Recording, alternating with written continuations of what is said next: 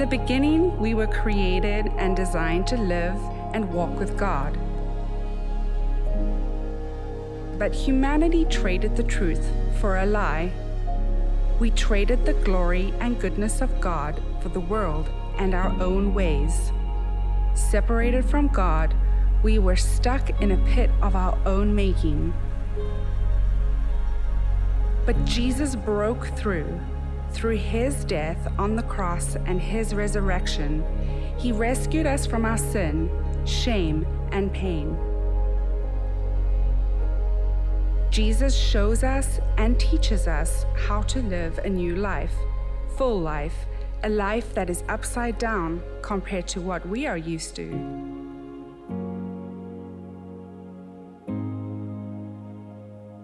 His upside down, or rather right side up ways, are beautiful and perfect. He empowers us to live his mission, turning this upside down world right side up for his kingdom, his power, and his glory.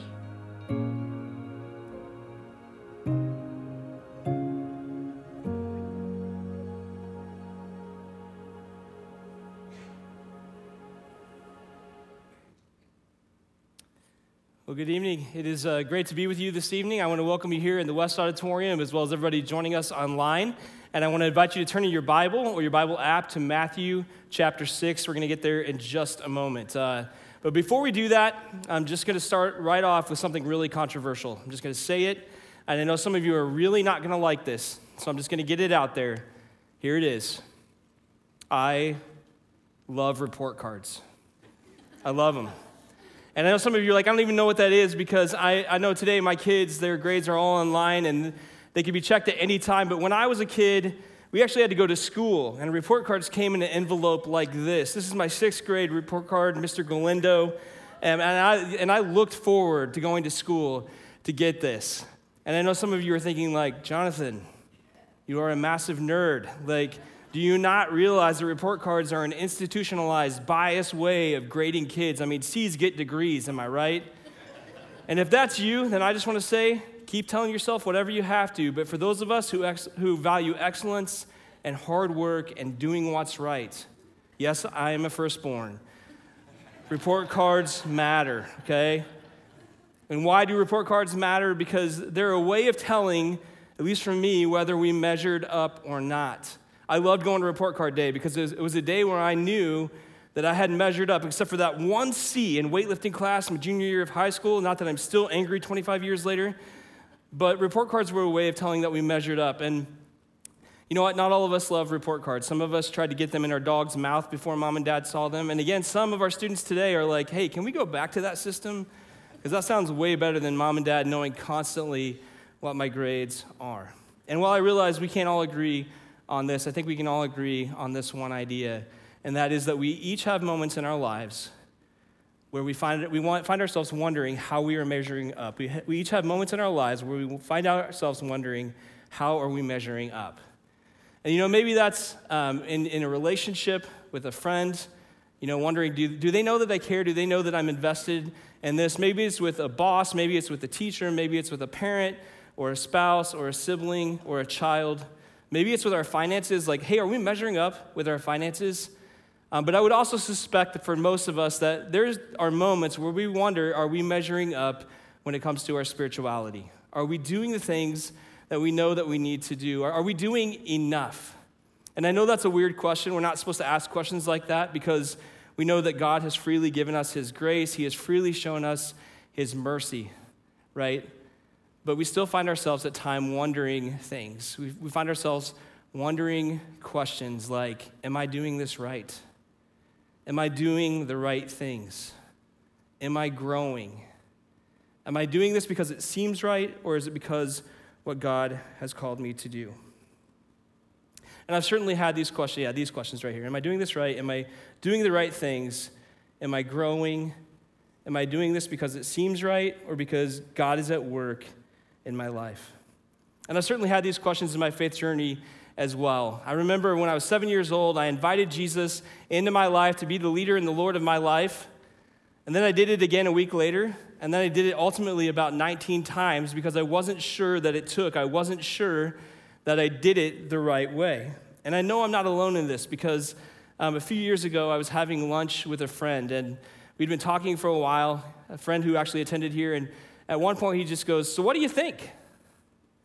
And I was like, what do I think about what? And he's like, "Well, am I doing it? Am I following Jesus?" And I was like, "Whoa, dude, where did that come from? Like, we've been talking about all these other things. Like, where did that come from? What are you asking me, really?" And he said, I've been following Jesus for a long time, and I just keep wondering, am I doing this right? And I suspect that for many of us, we wonder that too.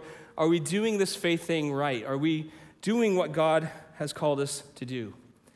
More often than not, we're not asking questions like, does God love us unconditionally? Did he send Jesus on our behalf? Is he with us? But we do wonder, are we doing this faith thing the right way? Are we doing the right things? If God were to give us a report card right now, what would it say? And because God loves us and because he knows what we need, it shouldn't surprise us that God has a lot to say about the way that we live out our lives. In fact, one of the passages where Jesus speaks very clearly to this is in the Sermon on the Mount. And this is the sermon that we've been looking at for the last several weeks, the sermon that we're calling the best sermon ever. And throughout this sermon, we have looked at what Jesus had to say about influence and anger and integrity and lust and divorce and sexuality. And in each of these topics, Jesus said, hey, you've heard it said. You know what God's word says about these things. But then he went on to say, but I say. And in every single one of these topics, Jesus got down to the heart of the matter. He said, it's not just what you do, it's how you think about these things. It's about what's going on inside you internally. How do you think? How do you feel? How do you react? And so everything we've talked about in the Sermon on the Mount so far has been about our internal lives, about the way that we think, about the way that we feel, about the way that we react.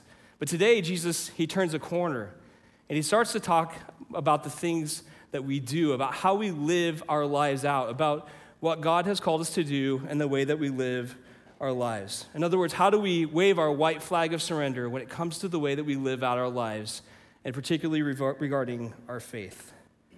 Which brings me back to the question that I asked just a few minutes ago about living out our faith. When it comes to spiritual practices like prayer and fasting or trusting God, how are we supposed to do it, and how do we know that we are getting it right?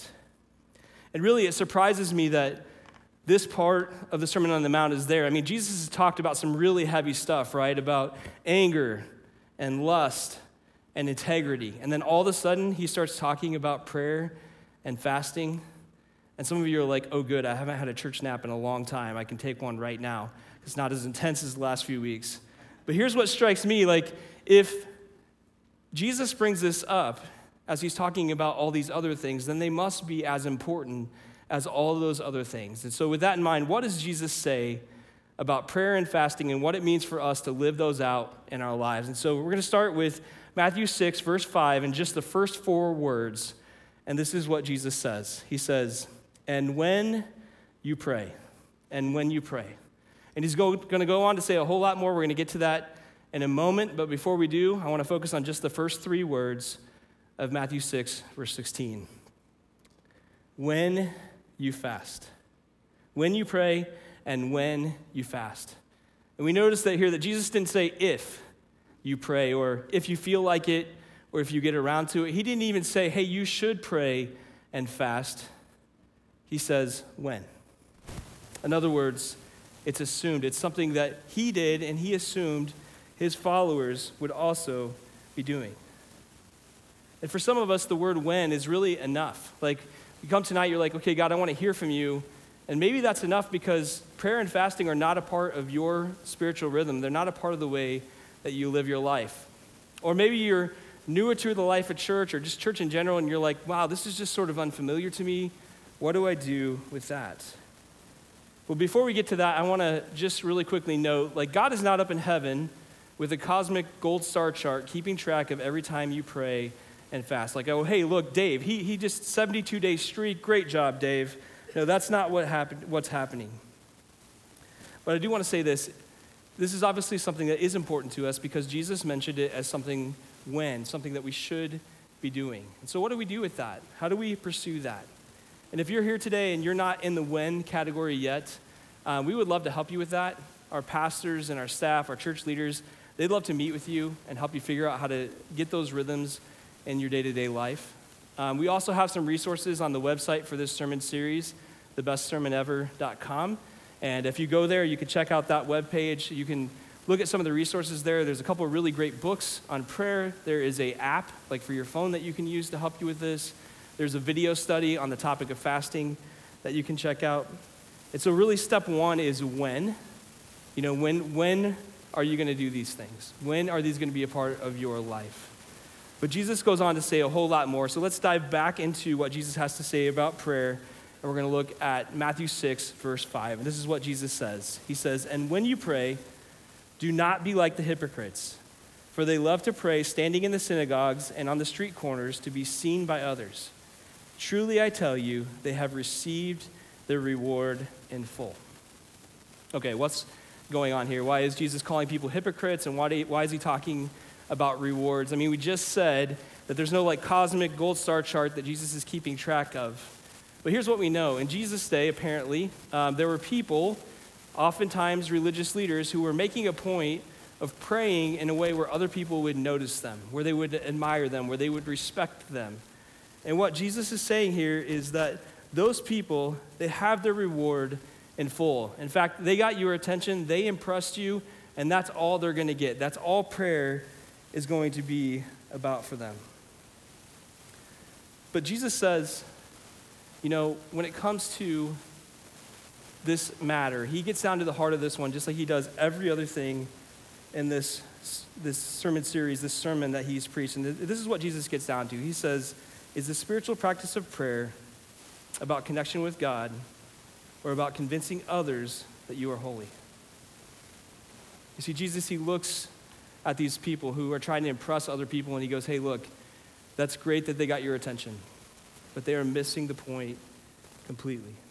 And so if that's not the point of prayer, obviously it's not, then what do we do? What are the prayer rules, okay? So how do we even start prayer? Is it dear God, or is it, oh, most holy, omnipotent Father? Do we have to pray in King James language? When it comes time to end prayer, is it just amen? Or is it in Jesus' name, amen? Or is it in the name?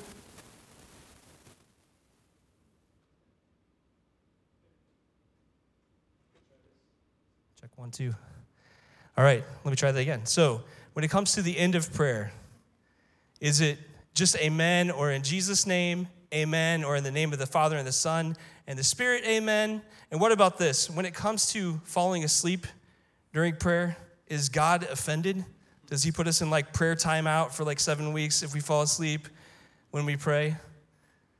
Well, here's the key thing. We do have to pray in King James language. That's something we want you to make sure I'm just kidding. You don't have to. In fact, we should know that a relational God who loves us never expects us to pray to him in formal language. But it can be intimidating, right? Praying with people can be intimidating. Don't raise your hand, but how many of you have ever prayed with a prayer ninja? People who, when they pray, God is whoa, that was good, right? He looks at your prayer and he's yeah. But he looks at them and he's yeah, let's do more of that, right? How many of you have ever prayed to somebody like that? Somebody who prays by chapter and verse and they know God's word, right? And I want to be really clear. I'm not making fun of those people.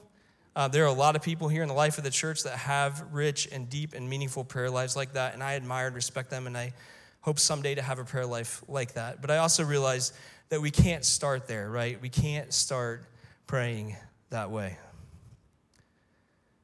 But see, Jesus says, this is how you then pray. If that's not how you pray, then how do you start? In Matthew 6, this one's not working. Awesome. Matthew 6, verse 6, Jesus says, but when you pray, go into your room, close the door, and pray to your Father who is unseen. Then your Father who sees what is done in secret will reward you. Jesus says, hey, you want to get this prayer thing right? Here's what you do. You go into a private space, and you talk to me, and you share your heart and your mind with your Father, and you let him know what has your attention, and that's what prayer looks like.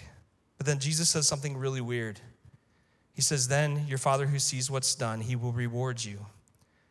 And I said already, like God's not keeping track of our prayers, right? How often we do them. So what is that about? Well, the word that Jesus uses for room there is actually a reference to a storeroom where treasure is kept. And what Jesus is saying is just the act of going into that room and connecting with your Heavenly Father and getting to know him, that is the true treasure. But Jesus goes on. He says this in verses 7 and 8. He says, and when you pray, do not keep on babbling like pagans, for they think they will be heard because of their many words. Do not be like them, for your Father knows what you need before you ask him. Jesus is saying, hey, when you pray, it's not about how many words you use or how fancy your words are. Another way of saying that is that the length of our prayer does not matter nearly as much as the weight of our prayers. The length of our prayers does not matter nearly as much as the weight of our prayers. And so with that in mind, how do we pray then? What does that look like? And so as we read the words that come after these words, Jesus, he gives this very powerful example of what this kind of prayer looks like, a heartfelt, genuine prayer. It's a prayer that's very well known. It's a prayer called the Lord's Prayer that we pray around here on a fairly regular basis. And Pastor Brian in January, he taught this fantastic sermon about the Lord's Prayer. And so I'm not going to cover that tonight, but I would encourage you to go check that out. Look at that kind of example of what it means to pray to God that way. But I do want to ask one question. When it comes to this idea of getting alone with God, of being with him, here's the question I think we all need to answer, and that is this: where is my space? Not my space like the early 2000s social network, but where is my space? Where I go and I connect with God, where I am with him, where I experience his heart. And maybe for you this week, maybe that's exactly what it comes down to, is finding that space, whether that's a space in your home where you can go and you can be quiet and you can be with God. If you're like, man, my home is never quiet, then I would ask, like, hey, is there a time or a time of day where you can go sit in your car and you can be intentional about connecting with your Father? Or maybe for you, it's just being outside. It's getting warmer outside. Is there a space that you can go be outside? And so Jesus, he brings clarity to what it means to live this prayer thing out. It's not about us. It's not about how we appear. It's not about fancy words. It's about genuinely connecting with our Heavenly Father. But then Jesus, he goes on to talk about fasting. And it's really interesting because if you read these words, it really follows the same pattern as he already has followed in the prayer pattern. So this is what Jesus has to say about fasting. He says, when you fast, do not look somber as the hypocrites do, for they disfigure their faces to show others that they are fasting. Truly I tell you, they have received their reward in full.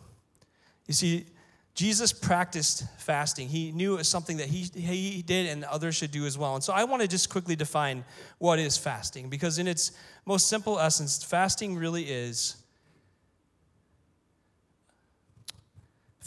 when you refrain from food for a longer than normal period for the purpose of freeing up more time for prayer and other spiritual disciplines. So fasting is separating ourselves from a meal or something we would normally eat for the purpose of praying and other spiritual disciplines. You see, Jesus' instructions here, they are the same though. Jesus is talking about fasting the same way he talks about prayer. He says if fasting is about you, then you've missed the mark. If you're going to fast, shampoo your hair, brush your teeth, put your deodorant on, do all the things you would normally do so that it doesn't appear to others that something different is happening.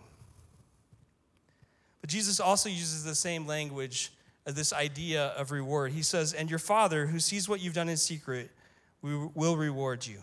But how does that work? I mean, that's just kind of strange, right? And so I was thinking about this. I was talking with Pastor Thomas over lunch a few weeks ago, and he shared with me that he'd been fasting. He didn't tell me to brag. Obviously, that would have been a problem. And in fact, I asked him later, he's like, did I make a big deal out of that? I was like, no, I asked you. You just answered my questions. But before we met, I had this awesome spicy chicken sandwich. And I just wanted to tell somebody how great it was. And so I sat down with Pastor Thomas, and I was like, hey, man, how was lunch today? He's like, well, actually, I didn't eat. And I was like, oh, everything okay? He's like, yeah, I'm just fasting. So, of course, I felt super spiritual at that point because I wanted to talk about a sandwich, and he had been fasting, right? And I said, okay, so how's that going? He said, well, it's going good. He said, I'm kind of hungry today, but I really want to hear from God. So again, I felt super spiritual at that point. And he told me how he had been praying about some things in his personal life, but also praying about some things here in the life of the church. And so what he said next really caught my attention. He said a few days prior, he had been intending to fast, to pray about those same things. And he gave in, and he ended up eating lunch that day. And almost immediately, he began to worry about the things that he had intended to pray about. In other words, he missed out on that reward that Jesus is talking about, the hope and the peace and the clarity that comes when we live things out the way that God calls us to. And so, just as we ask the question, where is my space when it comes to prayer, I think a really good question for fasting is, what can I give up? And maybe for you, this has not been a regular part of a rhythm of life for you. And so maybe this week it comes down to, hey, I'm just going to choose one meal, and I'm not going to eat that meal. And during that meal, I'm going to take time to pray, to connect with God, to be with him, to experience that reward of being with him. And maybe for you, it's not really about food at all. In fact, while fasting is formally or typically around food, sometimes it can just be about stepping away from something that's normally a part of our life to create space to connect with God. I know for me, one of the most meaningful fasting experience I've had was just a week where I stepped away from everything that was a screen, whether it was a computer or my phone or video games or whatever, just to spend time with God. And so maybe for you this week, it's not skipping a meal. Maybe it's a day where you step away from your phone or you step away from social media to create space to be with God. And speaking of creating space or giving something up, typically in the 40 days that lead up to Easter, as Stephanie mentioned earlier, many Christians decide to do this. They decide to fast, to give something up, to create space to hear from God. And in essence, they're basically saying, like, God, I want to give this up because I want you more than I want this thing. And there really are a couple different ways to do this. As we think about this idea of surrender, of coming before God, of giving something up to connect with him, there are a couple ways to do it wrong. First of all, giving up something that you never do is probably not super helpful. For instance, I can give up skydiving or eating Brussels sprouts, but that's not really going to be much of a sacrifice. I know some of you love Brussels sprouts. It's not personal. Another thing you can do wrong is give up something that's easily replaceable with something else. And I know for me one year during this season, I decided I was going to give up chocolate to create space to be with God. And I know that sounds kind of spiritual to some of you who really love chocolate, but what I realized is that Reese's Pieces have no chocolate in them. And so rather than using that time to connect with God, I ate enough Reese's Pieces to get ET from New York to LA and back, okay?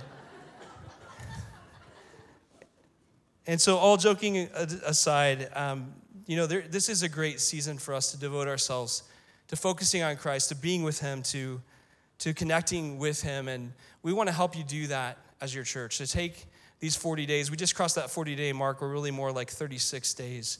But to take these 36 days to surrender our lives, to surrender ourselves to Jesus.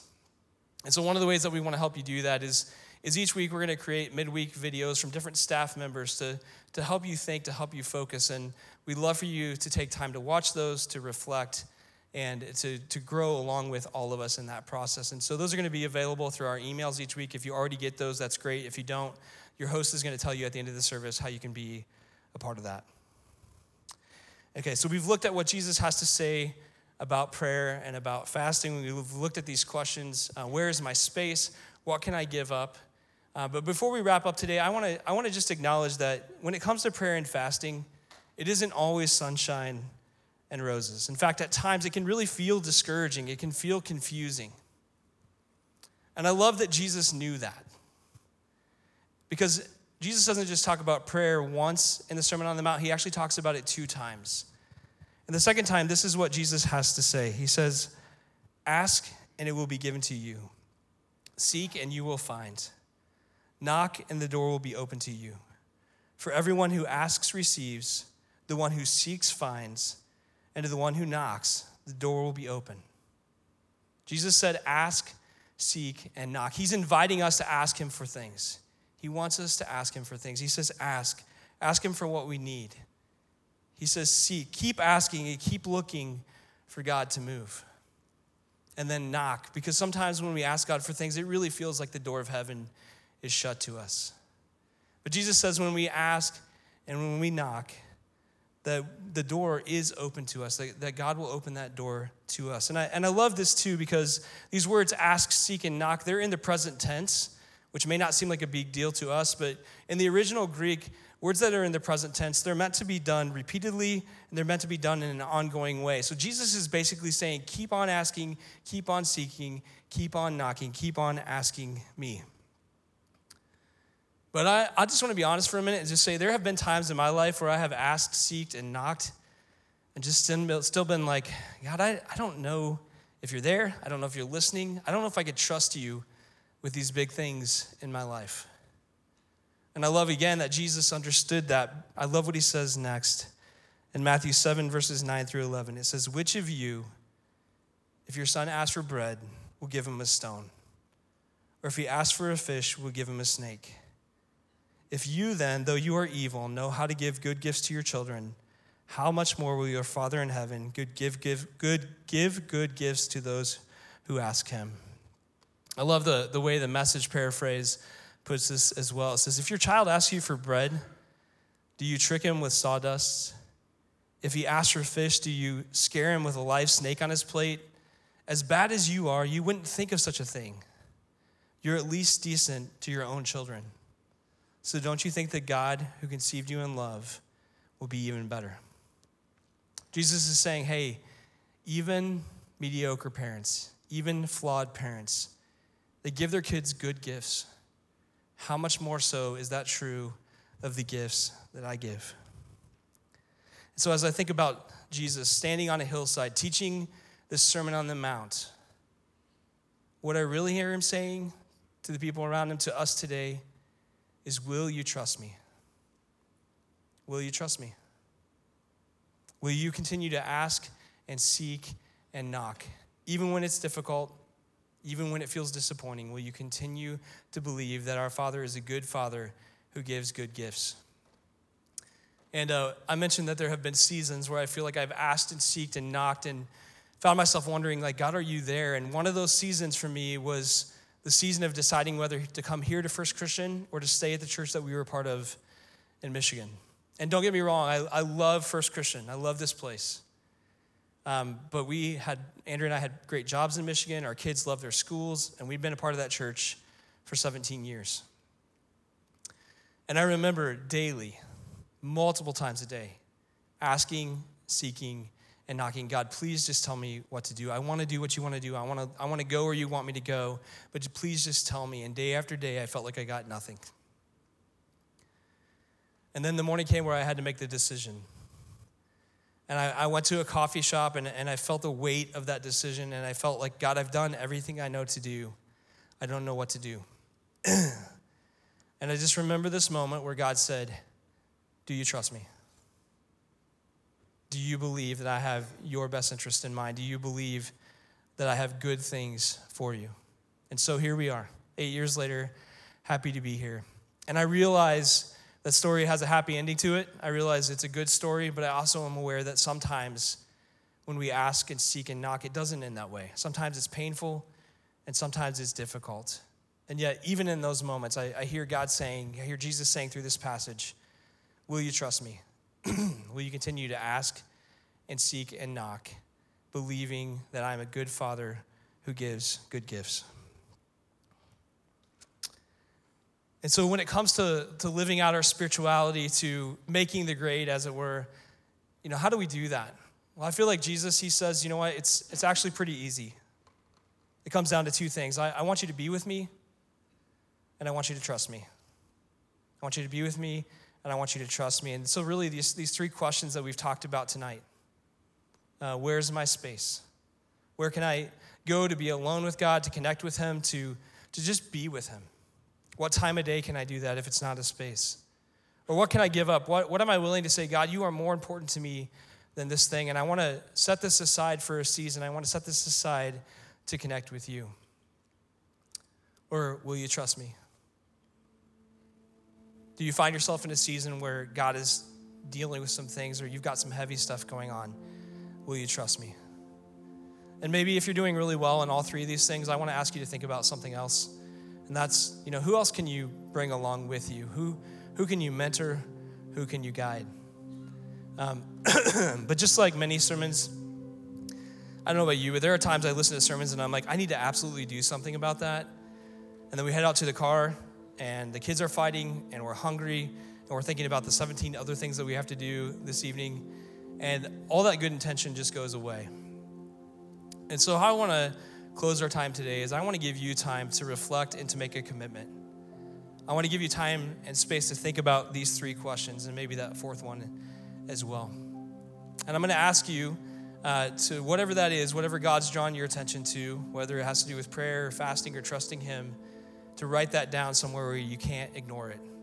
Put it in your calendar, put it in a reminder in your phone, set an alarm for later, write it on a piece of paper in a place you know you're going to see it later. And so as the musicians play, I just want to take about 45 seconds to give you space to do that, so that when you leave here, that you actually step into that. And so as the music plays, go ahead and write that down, and I'll come back up in just a few seconds and pray for us.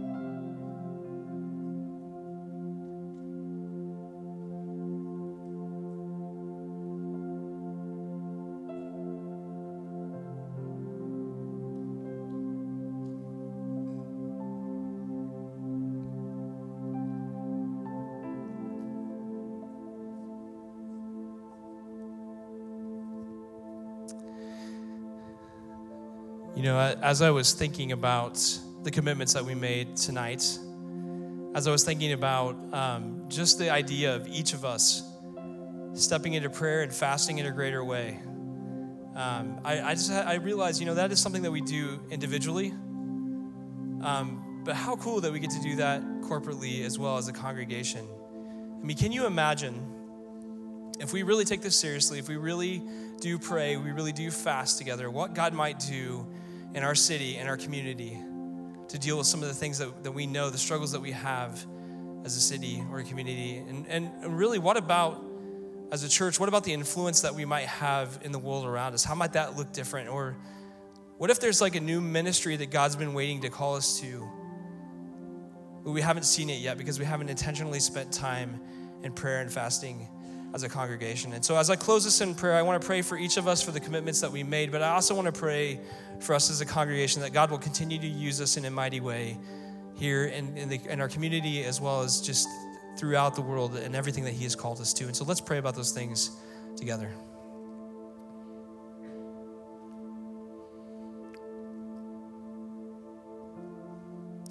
God, I just want to thank you. Lord, I thank you that you love us. I thank you that you're with us, Lord. God, thank you for just the gift that prayer and fasting are, Lord. God, we realize that at times they can be difficult, at times they can be confusing, and yet, God, you know that they're things that we need. You know that they are things that you use to draw us to you. So, God, I pray for each person here in the room tonight. Lord, I pray for each person online, Lord, that whatever they wrote down, whatever you've drawn their attention to, God, that you would give them the courage to step forward and do that. And God, that as they seek you, as they ask, seek, and knock, God, that they would find you in the midst of that. And Lord, I thank you, God, for the way that you've brought us together as a church, Lord. Thank you for the many ministries that you've led us to and that you faithfully provide for, God. But Lord, we don't know what's next, and we know that you do. And so God, I pray that as we seek you, Lord, through prayer and fasting, God, you would open our eyes to ways that you can use us as a church to continue to impact others, God, that people would experience your love and your care and your attention and your truth through us, Lord. And we ask all this in Jesus' name. Amen.